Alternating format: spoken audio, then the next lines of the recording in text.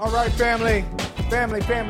Welcome to Brother from Another, the experience, the program, the mindset, the lifestyle. We appreciate you. No matter how you're consuming this show, no matter when or if, or when and how, I should say. And we know if the if is happening. You are doing it. But no matter when or how you're consuming the show, we're grateful for your support.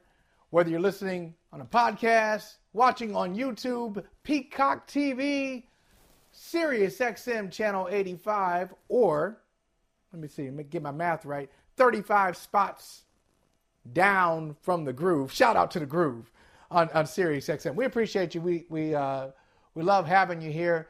And for those who are new, welcome.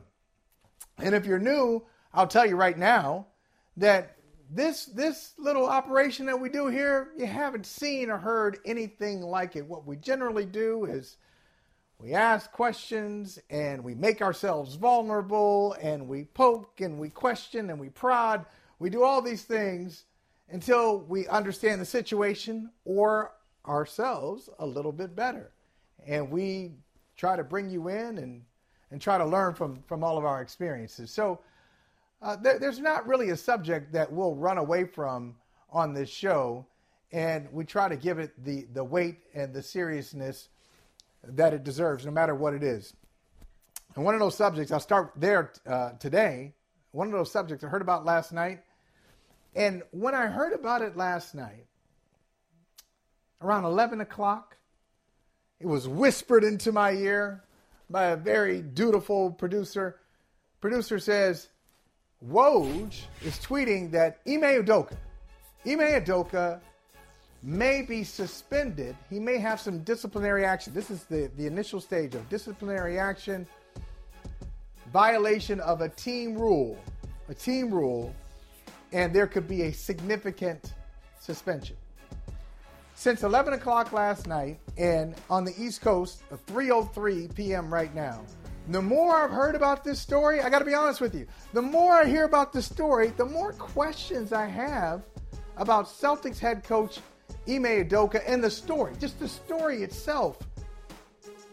I just feel like journalistically, and forget about journalistically, if you're listening to somebody tell a story, whether you're a journalist or not, whether you're interested in journalism or not, and somebody tells you the story about how we got to this point, and they finish talking, you know what you'd say? Probably the same thing I'm going to say.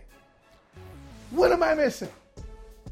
There's got to be another element to this story that I'm missing. Now here's Shams, says, Ime Udoka, according to him, had an improper, intimate, and consensual relationship with a female member of the team staff, sources tell The Athletic and Stadium. It's been deemed a violation of the franchise's code of conduct.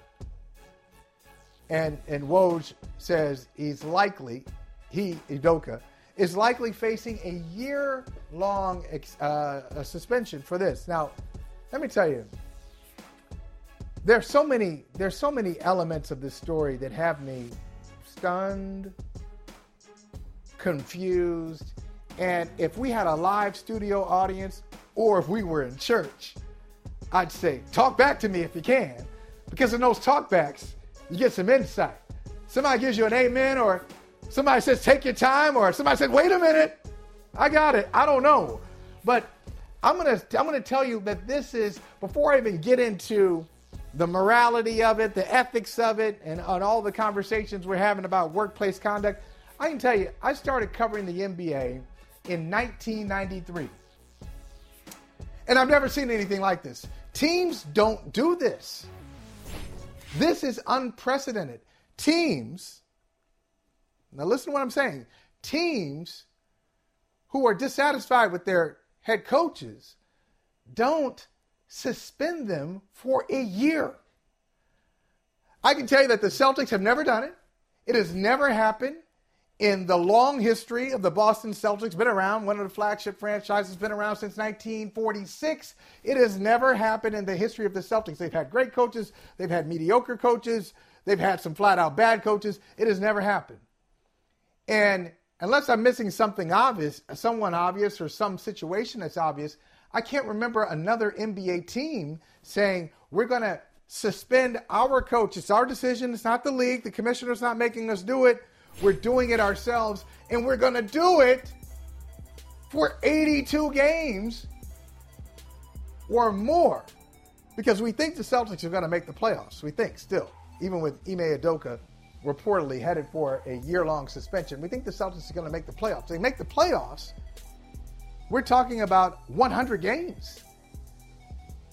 You know, they played over 100 games last year. 100 games. So I just want to recognize the enormity of it, the historic nature. That's not hyperbole. The historic nature of this. And why the suspension?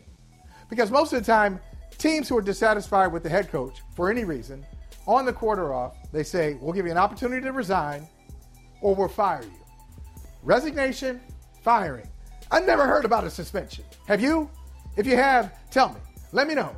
Gary Carter, if you hear something about a suspension that I'm missing, just say it in my ear and I will correct the record. But for now, I'll say no one does this with the head coach. And I'm not saying it in praise or shade. It's just unusual. Now, let's get into the year-long suspension. We know it's unusual, but with absence of information here, and according to the reporting, the Celtics are going to come out with something later today, perhaps, a statement, and maybe with that statement, they won't tell you everything, but we can read between the lines about why we're here. But in the absence of information, a year-long suspension for a consensual, intimate relationship seems quite harsh, right? Now, I'm not talking about partnership, marriages. I'm not talking about all of that. The conversation that has nothing to do with me or you or your neighbor or your cousin is a conversation between Ime Udoka and whomever he has committed himself to. That's got nothing to do with me. I'm just talking about from a workplace standpoint. Let's say they call you into the office. They call you into the office and they say, hey, okay, you have violated organizational policy because you're having a consensual relationship with someone and we just don't agree with that. And here's the handbook.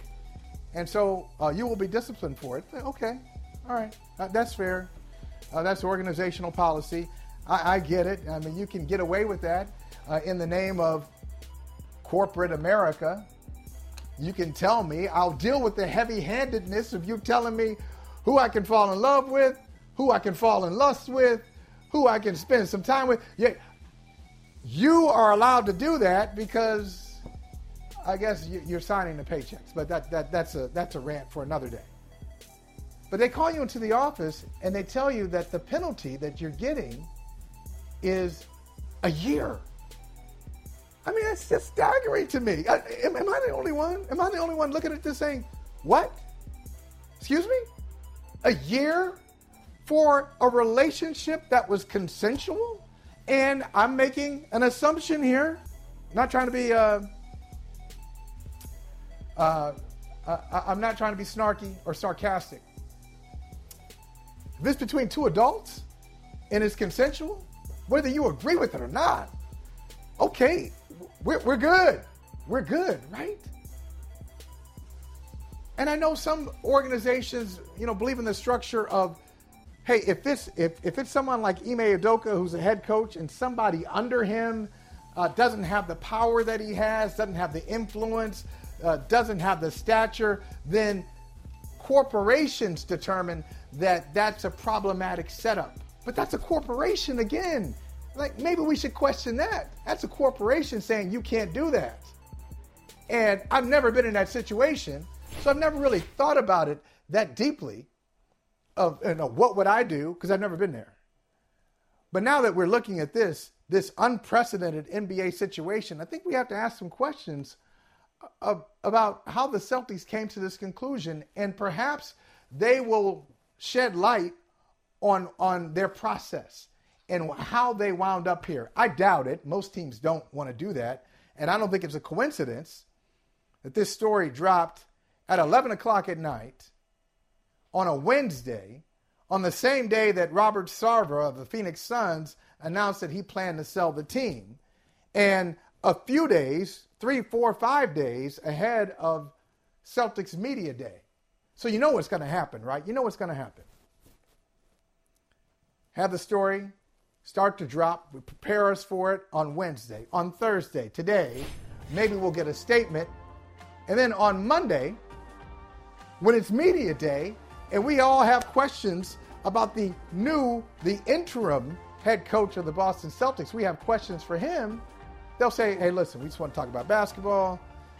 We've said everything we need to say. We're going to say in a statement, and we're moving on, and we're focusing on an NBA season. You look at some of the tweets here. We'll get to this. The Ime Udoka story is such an NBA media story because none of it is about the actual thing. We don't even really know what the actual thing is. We don't. Reporters racing to beat each other to details about the knock-on effect. Maybe that was it. Maybe that was a thing. Kevin Draper tweeting that. Maybe that was the thing last night, earlier today. I'm not even there. I'm not in the what is it, who is it space. Not me. Nope.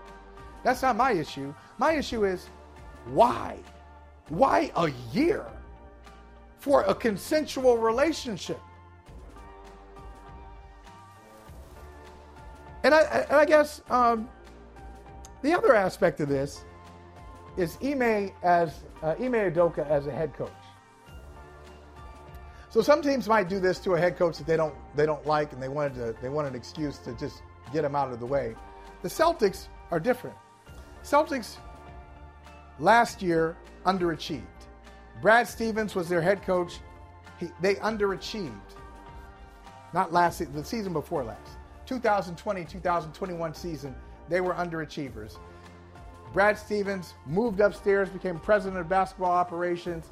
He hired Ime Udoka.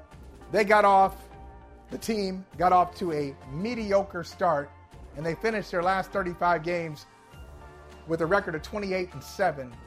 Best record in the NBA over the last 35 games of the season. You guys saw it, NBA Finals. Rookie head coach, 2 games shy of the NBA Finals. Players improved under Udoka. Marcus Smart became always a good defender, became Defensive Player of the Year. Robert Williams showed that he could play through pain and became even a better impact defender.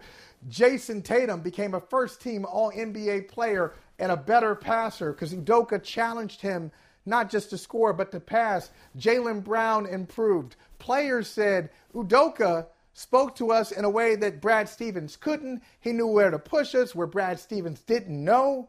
It was better for us. Stevens also did a better job than Danny Ainge, taking over Danny Ainge's job. It was a win-win for everybody in the organization. So I say all of that to say this. Sometimes a distraction, these relationships happen and somebody said, well, it's a distraction.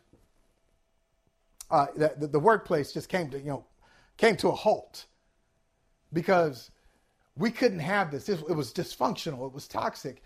And maybe internally it was based off of this relationship. Maybe. I don't know. I'm not trying to go there. What I'm saying is, from afar, if you look at the Boston Celtics in 2021 and 2022 with Ime Udoka, they were a lot better than they were in 2020-21 without him. There's got to be another part to this story. And that is one of the intriguing aspects of it. I'll tell you what's messy. And this is the last point I'll make before we head to a break. But let me spend some time here. Give me a few minutes on this one. It's a little messy, and maybe the Celtics didn't think about this when they leaked it, because I do believe they leaked it. But there's a messy, unfair aspect of it. And I think Keith Smith here, he's heading where I'm heading. Keith Smith, in his tweet says, the handling of the Ime Udoka situation has been awful. From it leaking out to the coverage to the rampant speculation and putting people's names and reputation up while speculation is disgusting, while speculating, I think he means, is disgusting and gross. No one needs these details. These are real people in a messed up spot. Okay. No one needs these details. And I can say, as a reporter, I agree with that. I agree that no one needs the details. We don't need the details.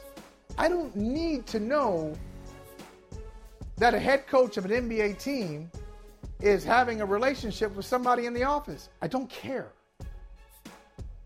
Is that all right for me to say? I don't care that a head coach in any sport, male or female, straight or gay, sexual, asexual, I don't care if you're having a relationship with somebody in the office, and not just when it comes to my sports, but when it comes to my offices, I don't care if you're having a relationship with somebody in the next cubicle. Are you getting the job done? It doesn't affect me. Good. Are you happy? Good. Good. God bless you. What I care about is people being brought into a situation unfairly. And that's what's happened here, because through the leaking from the Celtics, we have learned that there was a relationship with Udoka and a female staffer. Now think about that. Think about that language.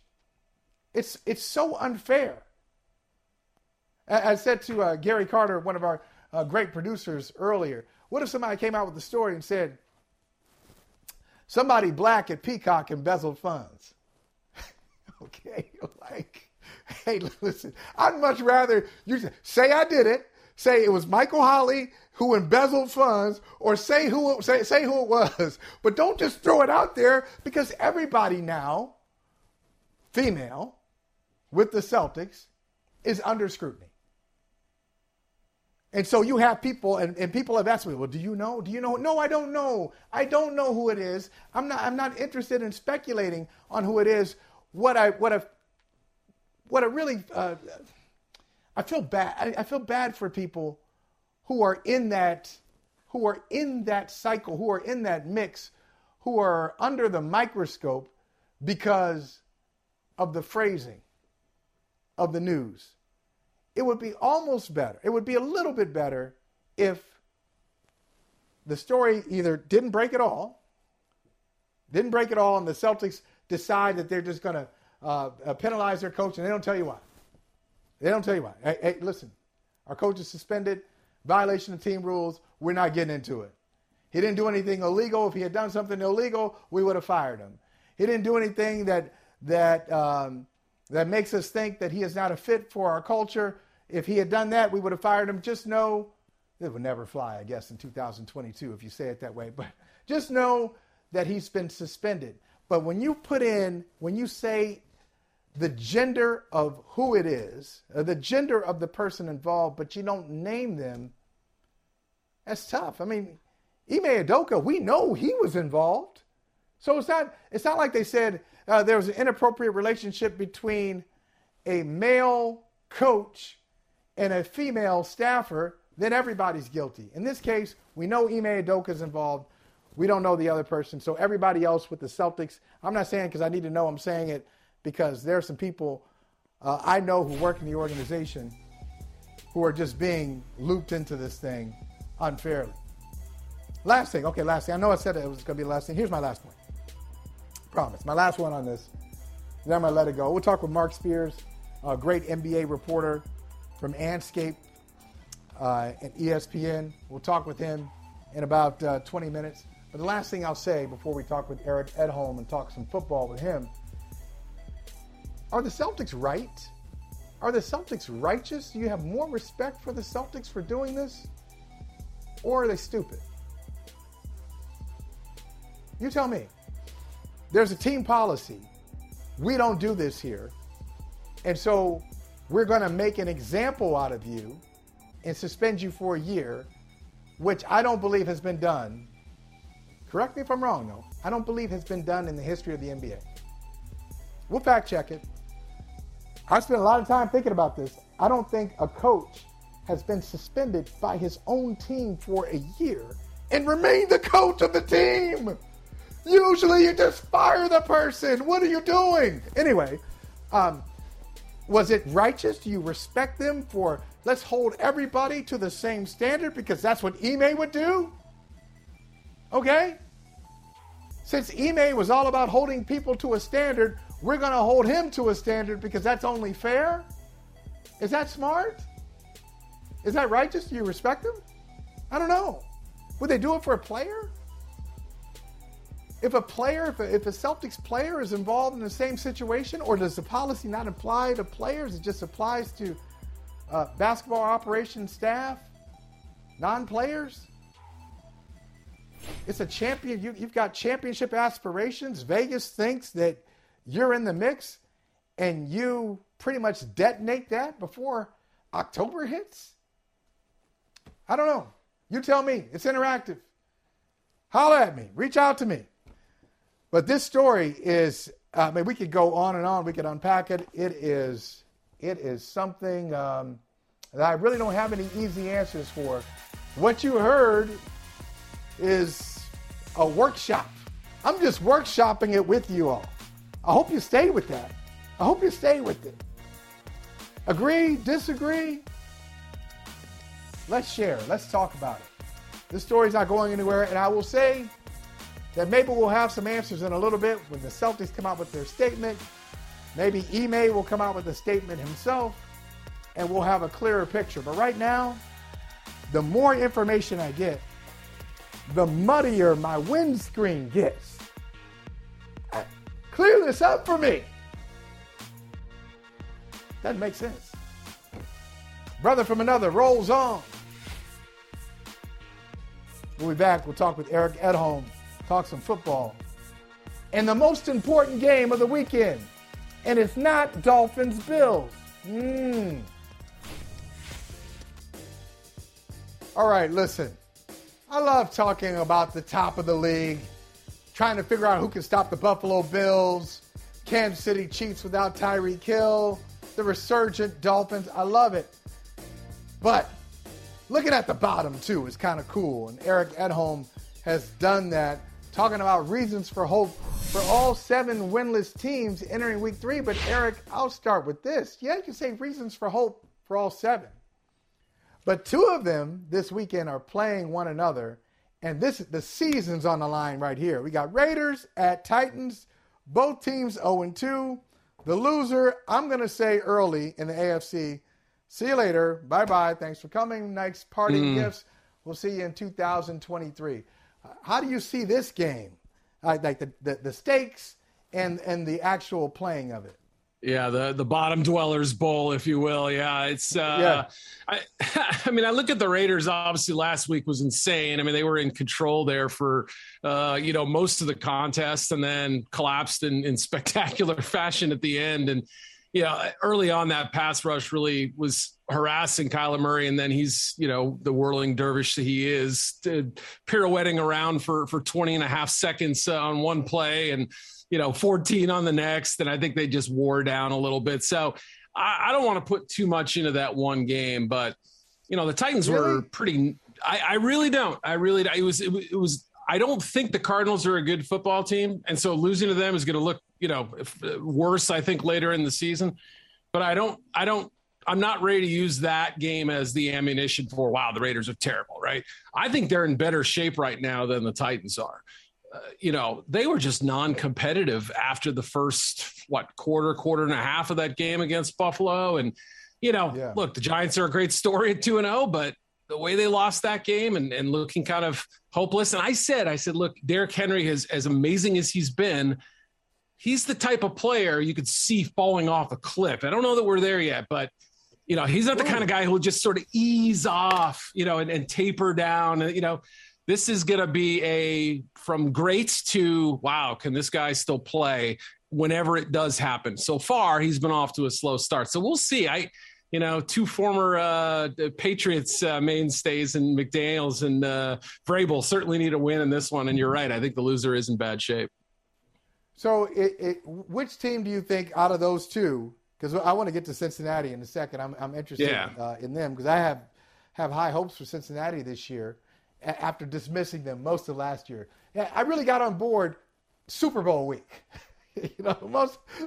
Every other step, I kept saying, they're not that good, they'll collapse. Right. But we'll get to Cincinnati in a second. But out of those two teams, out of the Titans, between the Titans and Raiders, which team do you think is better equipped to kind of self-correct from an 0-3 start? Is it the Titans because they're in a worse division? Yeah, I think it has to be just because of that. I mean, right, you could argue that the Raiders are the better football team, and I'd certainly engage in that conversation, but you have to look at the landscape. You have to look at who you're playing, and right now, the AFC South is a morass. I mean, it's terrible, and to think that, the Colts are still in it, technically the Texans are still in it. I mean, we know the situation, right? This is going to end up looking a lot like a couple of years we've had recently with the NFC East, I suspect, where in a 17-game schedule, you may be looking at an 8-9 or possibly a 10-win team winning the division. And that's, I think, the reality of the deal. Every team has major flaws, but we've seen the Titans do it last year, a little bit up and down, lost the playoff game at home, but, certainly won some big football games as well and won the most and rebounded from a tough home loss against Arizona a year ago. So, the formula's there. The AFC West, I think, is just way too tough for them to, for Las Vegas rather, to rebound from 0-3 and have to go swimming upstream against the Chargers and the Chiefs and everybody else. All right, we saw this. I know you are a draft guru, and we saw a couple of years ago the first round class of 2021, 5 quarterbacks. Mac Jones was the 5th in the first round, and you had all these guys, and a lot of them struggled. I mean, Trey Lance, was in there a little bit last year, and he was okay, and Justin Fields was in there, and he had a couple of glimpses, but not great, and Trevor Lawrence, not great. Zach Wilson, injured. So we know that rookie quarterbacks, even though we talk a lot about them and we pine for them when things aren't going as expected, we know they're gonna struggle. I say all of that to get to Malik Willis. Mm-hmm. Is it too early? Is it unfair and / too early to make an example out of Ryan Tannehill? When you come with us, sit down, put Malik Willis in just for a jolt, or would that be a bigger disaster than what they have already? Yeah, I mean, I thought there was an avenue for him to be used kind of like, Colin Kaepernick was used with Alex Smith, right, where, didn't play a lot as a rookie. I think it was his second year where Jim Harbaugh started kind of integrating him into the run game, letting him throw a little bit. They had a package of plays that he was especially good at, and it achieved 2 things, right? It gave the defense a couple of different looks to think about. I mean, yes, Ryan Tannehill can move. He's a good athlete. He could run. But different style player completely from Malik Willis. So it's a possibility that you could see something like that happen. Obviously, we saw him, once the game got out of hand up in Buffalo last week. But I didn't see that as a warning shot to Tannehill that he's going to get benched anytime soon. Now, that said, lose the Raiders. They've got the Colts after that, Washington, and then an early bye week. If they stumble through those next 3 games, who's to say that they can't use the bye to get Willis up to speed? I sensed a little bit of hesitation from Mike Vrabel when he was asked about Malik. And, you can understand, you want to pump the brakes and all that, but it's clear he needs, a lot more exposure to NFL defenses to get up to speed. But, are you going to have to make a decision on whether he's your guy at some point for next year? Absolutely, right? So this is not a winning season. Why kick the can down the road? Get him a look at some point. So let's see how the next 3 games look, and then the week 6 bye, and then all of a sudden you have a really interesting question. Can you go back? I don't know. Is it still a winnable division? Can Malik get you there? There are a lot of questions that come with that. A lot of questions with the Cincinnati Bengals. We talked all last year about their offensive line. Then it appeared that they got some noticeable upgrades on the O-line. Meet the new line, right? Same as the old line. What's going on? What's going on with Cincinnati, and do you think they'll be able to turn this thing around? Yeah, I can tell you that La'el Collins had a pretty rough game against his former team last week, and I don't want to put it all on one guy. I don't really think it's, one guy holding the entire group back or anything like that, but it's clear they're not meshing. And there was even that little audio clip of, Joe Burrow, Mr. Empty huddle at LSU. I mean, he would have the back motion out and he'd have 4 other receivers and everything. He didn't want empty protection. He told Zach Taylor that. They caught it on the microphone during the broadcast. It was clear that he didn't trust his 5 to hold up against their 4, right? It wasn't like, Dallas was constantly blitzing, right? So, that's a pretty telling thing, I think, right now. You've got a 4th-round pick at one guard. I know Alex Kappa's, well regarded, but you have a new interior 3 essentially, plus the right tackle Collins, who didn't have a great game and looks to be somewhat physically limited. I don't know the situation there exactly, but just seeing how he moved, it was worrisome. So that said, I think a team with Burrow, Chase, Higgins, Boyd, Mixon, et cetera, you see Hayden Hurst get involved too. At some point, they're going to figure it out, and they could have won both games. Just look back at last year, too. They win the wild opener against the Vikings. It was crazy, played out very similar to the opener this year against the Steelers. And they go on the road and lose to their old friend Andy Dalton, the Bears, backup quarterback, same kind of situation that Cooper Rush and the Cowboys represented last year. So really this year has started almost exactly the same as last year. The difference, 13 sacks instead of 6 or 7 or whatever it is. So they've got to figure that out, or otherwise, we're going to see Braden Allen. Do they want that? They want their backup quarterback? I don't think so. Eric, we need you to crack the code. I've been asking the question all week. Maybe you can figure it out. Click. Here we go. How does one solve the Buffalo Bills? Offensively, how do you slow them down? Defensively, how do you take advantage of them?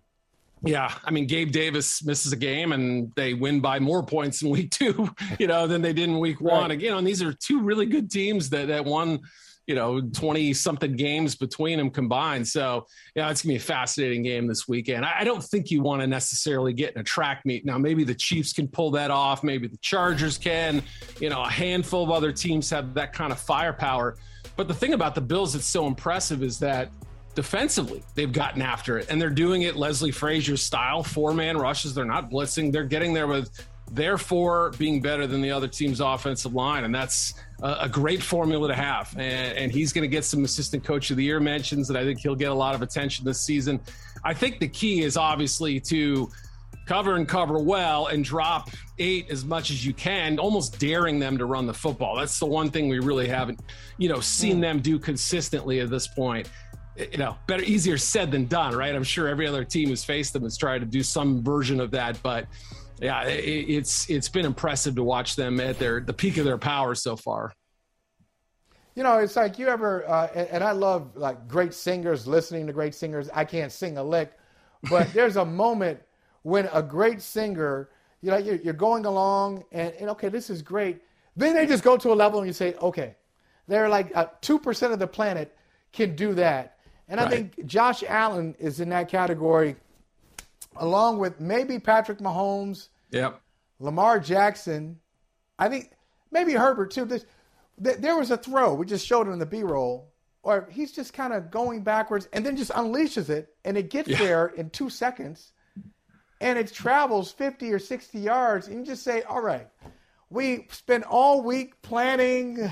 We had a good defensive plan. There's nothing in the world you can do about that. I mean, is that the problem if you're a defense and you're dealing with Buffalo at any time, even if you get pressure on him, sometimes under pressure, it's almost like he's got 7 eyes and he can release a rocket and it could wind up in the end zone. I mean, it's just unfair. In a spot where his guy can get it and the defender can't. I mean, those are the kind of throws that are virtually indefensible, right? I mean, if he can do that, I know exactly the throw you're talking about. His body was facing somewhere towards the sideline almost, and, kind of throwing across his body and able to throw it into traffic, into a tough spot, and get the ball where it needs to go. So, those are the plays that I think you just tip your cap to the superior talent. Lamar, okay, you did it, right? Justin Herbert, we've seen him make some ridiculous throws. Same thing with Mahomes. You just have to make it harder for them and hope that every now and then when they do improvise, when they do make those off script plays that, their fundamentals just get away from a little bit, or, kind of the slow matriculation down the field, you'd rather die by 1,000 paper cuts in that case than with the stab to the heart, right? You'd rather have the 1 or 2 opportunities per drive to make a play on the ball, I think. So that's going to be the biggest thing, 2 high safeties, play it till they could run their way out of it. And I think that's going to be the biggest thing because, it's hard. You want eyes on the football, but you also want to get tight coverage too. So it's another conundrum on what kind of coverage you actually play against these guys, because they can run, they can move, and that really taxes your pass rush and your secondary, I think. Yeah, you're right. I think Allen had a throw like that in the preseason. Maybe it was against Denver. Where it looked like he was about to be tackled. And okay, you got hands on the guy. Okay, we're gonna bring him down. No, wait a minute, he's throwing. Okay, first of all, how was he able to throw, and how is he able to throw like that with big guys all around him? It's just crazy. But Eric, always great talking football with you, my friend. Please stop by. We will break down on Sunday night. We're gonna spend an hour on who won the 0-2 Bowl. Yes. Raiders Titans. That's the game of the weekend. That's the undercard. Forget Dolphins Bills. Forget Bucks Packers. No. That's the one you want to tune in for, Raiders, right? I'm with you, man. I'm an 0-2 guy. That is it. All right, Eric. Appreciate you. Take it easy, buddy. All right, we talked about it off the top. Celtics head coach Ime Udoka facing a suspension for a consensual, intimate relationship with someone on the staff, someone who's a member of the Celtics franchise. And Mark Spears of Anscape covers the league very well as anybody in the country. I said earlier, first of all, teams don't do this. Like teams, I can't, and you've covered the NBA for a long time. Teams usually don't suspend their coach for a season and then have that person come back as a head coach. I mean, just when you heard the story break, what were some of the thoughts that you have, and what are some of the thoughts that you have around it? Well, as you know, I covered the Celtics for 2 seasons. I know the ownership very well, the stability of the franchise very well. So it was kind of surprising to me. Woj is a great reporter, so it's not surprising to me that Woj reported it, but it was surprising to me that this got out. To me, it was probably something I think should have been handled behind the scenes. There's so many other things that are handled behind the scenes that are probably even maybe much bigger than this, right? That we never hear about. That's right. To me, this seemed to be one of those situations because there's so many people that this hurts. To me, like Ime's career is derailed. And I'm not defending anything he did, or I don't know all the details, but this is probably put a scarlet letter on him in terms of being an NBA head coach. You think about all the people that it affects the entire organization. It affects family members. I put out a tweet today that Allison Feaster, who's an amazing up-and-coming front office exec who's basically like an assistant GM with the Celtics, she's not involved with that. So it was sad that I even had to put out a tweet like that. But, social media is a dangerous place. And now that the Celtics haven't, I don't know how many details they can put out, but, social media goes crazy and people are speculating. But go ahead. No, I was just going to say you're going right. And I went there earlier. I said, that was one of the unfair aspects of this story, Mark, that it did get out. We share that. And we're both reporters at heart. It's the way we came up. So it's tough to say when you got a journalism background, hey, that shouldn't have gotten out because we're trained to get everything that we can. But there are certain stories that you say, well, wait a minute, why did it have to come out like this? And now that it's out, everybody who's a female who works for the Celtics is under scrutiny, and it's not fair. Do you think the Celtics could have done anything to prevent that from happening? I mean, the story, I'm making the big leap that the story leaked and it came from the Celtics. Since that leak came from them, is there anything they could have done to maybe get the message out but protect people who are not involved at all and now have to answer questions? Yeah, it just, Mike, it's hard to really determine without knowing all the details, right? And I don't know that we'll ever know all the details or whether we should know all the details. But, to suspend a coach for a year, you might as well just fire them or let them resign and figure out the best way, personal differences, whatever, right? Because I don't even want I'm like uncomfortable even going into the consensual and all that. Like that's why I said this is, to me, like, it's sad because you're talking about a coach that I think could end up having a Hall of Fame career. Just went to the finals, one of the young and up and coming coaches that a lot of, young black coaches look up to, that Nigeria looks up to. He's somebody that has had an impact globally. I saw him at the Hall of Fame. He was there, played part of the Spurs dynasty. He was there supporting Ginobili when he went into the Hall of Fame. So, again, not knowing the details, I don't want to play judge and jury here, but it's, when stuff like this happens to a coach, then if you're an assistant coach, your job is done. But probably I know guys on that staff that, if the things don't go well this season, even if they do go well, they probably have lost their jobs. So that's what I mean. It's this is one of the sad days in Celtics history. It'll be an unforgettable day, and the after effects of this could last for decades.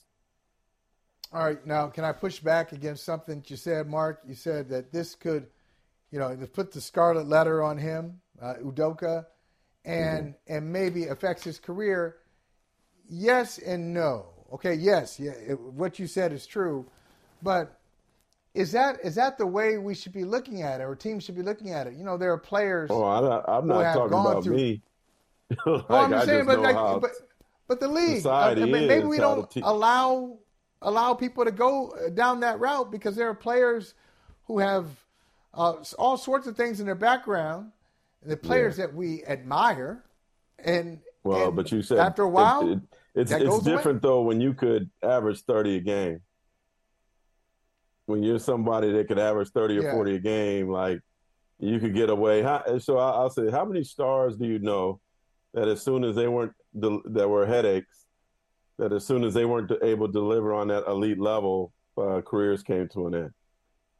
Because people didn't want to deal with the diva stuff anymore. As long as coaches are coaches, they'll probably be, hey, I hope I'm wrong, but hey, you know what? We'll go with another coach just because, we don't want to. I think part of the problem with Kaepernick's ability to come back, this is a whole different subject, is that I think a lot of teams just don't want the potential circus that comes with bringing Kaepernick back. It doesn't even have anything to do with his ability to play. It's, well, do we want national media there every day? Do we want to deal with the criticism? It has nothing to do with football. It's all off the court stuff. So I just don't trust our society. I don't trust these owners to be forgiving. Yeah, I think the Celtics are. And this is a black dude, so there's that too. So how the world is. Well, listen. I think the Celtics are jumping into some deep waters on this. If the story, because I need some more information to make this make sense. If it's a consensual relationship, and we're talking about adults, I'm not talking about the dynamics of, hey, you violated your vows or whatever. No. I'm just talking about it's a consensual relationship between adults. Yeah, it's team policy. You don't want that. Yeah. But it's not like he did anything wrong. That's debatable. The Celtics think it's wrong because it's their policy. But if you talk to 30 people, if we just take a sample, we just scoop up 30 people right now listening to us, I bet you it's 15-15, 16-14. It's debatable. Yeah. And to say, because it begs go to down the that question, road. It begs to the question for them after everything comes out, was this worth it? Right? Was it worth it for everybody involved? Because there are going to be a lot of people that are going to, careers are going to be affected, lives are going to be affected. It's deeper than the people involved in the franchise. It's, just like I said, just the fact I got to tweet something out just so somebody could hopefully feel like their name's not dragged through the mud. Yeah. That just shows really you like, and it's what 4:00 there, and we haven't heard nothing from this franchise. Like, that's not good for it's like deeper than those two people. There's a lot of pain going on with this right now. Yeah. So there are some more developments on this story, and I'm sure we'll talk about it as developments come out. Let's talk about some basketball before we get you out of here. Oh, I thought you wanted to talk cyber. I thought we were going to stay on the. Listen, we talked about him yesterday. Give me a quick thought on Sarver. Give me a quick thought on Sarver. Quick thought on his decision to sell the team. I really hope that they give an opportunity for Black and female ownership. If there's one way that maybe he could save face and garner some, maybe some, all right, some forgiveness, maybe that's the way to do it, is bring some Black and female ownership into the new group. Because ultimately, he's going to be in control of who is the next owner. That's something that a lot of people forget. But I'm glad he's out. Yeah, you and me both. Let's talk some ball. Stay in the Western Conference. Let's talk about Dame. You had a story on him. Tell us about it. Yeah, Damian Lillard is a fascinating guy, and he is close with this new contract extension to making $500 million on the basketball court in his career. And so to me, it was easy just to ask him the simple same question over and over. Are you coming back or not, Dame? And I'm like, nah, man, I want to go deeper with this dude. And so we just talked about his generational wealth and how he's been able to help family members and the pressures that come with that. And I think he's done an amazing job of empowering his family members I heard his brother is big into real estate, and he gave him money to help with that. And if people are in peril in his family or in a real struggling manner, he helps them with that. But he'd rather you come with him with a plan and help you in that way. And it feels good to him. Like when he got his first NBA check, his mom had been stressed out on her job. And when he signed his first contract, left Portland, went back to Oakland, went to her job in the Oakland suburb, walked in with a box and said, "Mom, you're out. We quit." And wow. So it just shows like the power of money. And he didn't come from money, but he was saying that how his dad taught him to value the money, and he has, and use it in the right way. So I think that that's something that is interesting with players now. We talk so much about how much, like, Boston, you're in Boston with Antoine Walker, like guys that have lost money. Well, what about the guys that are doing great things with their money? And so he could potentially, when it's all said and done in his life, be a billionaire.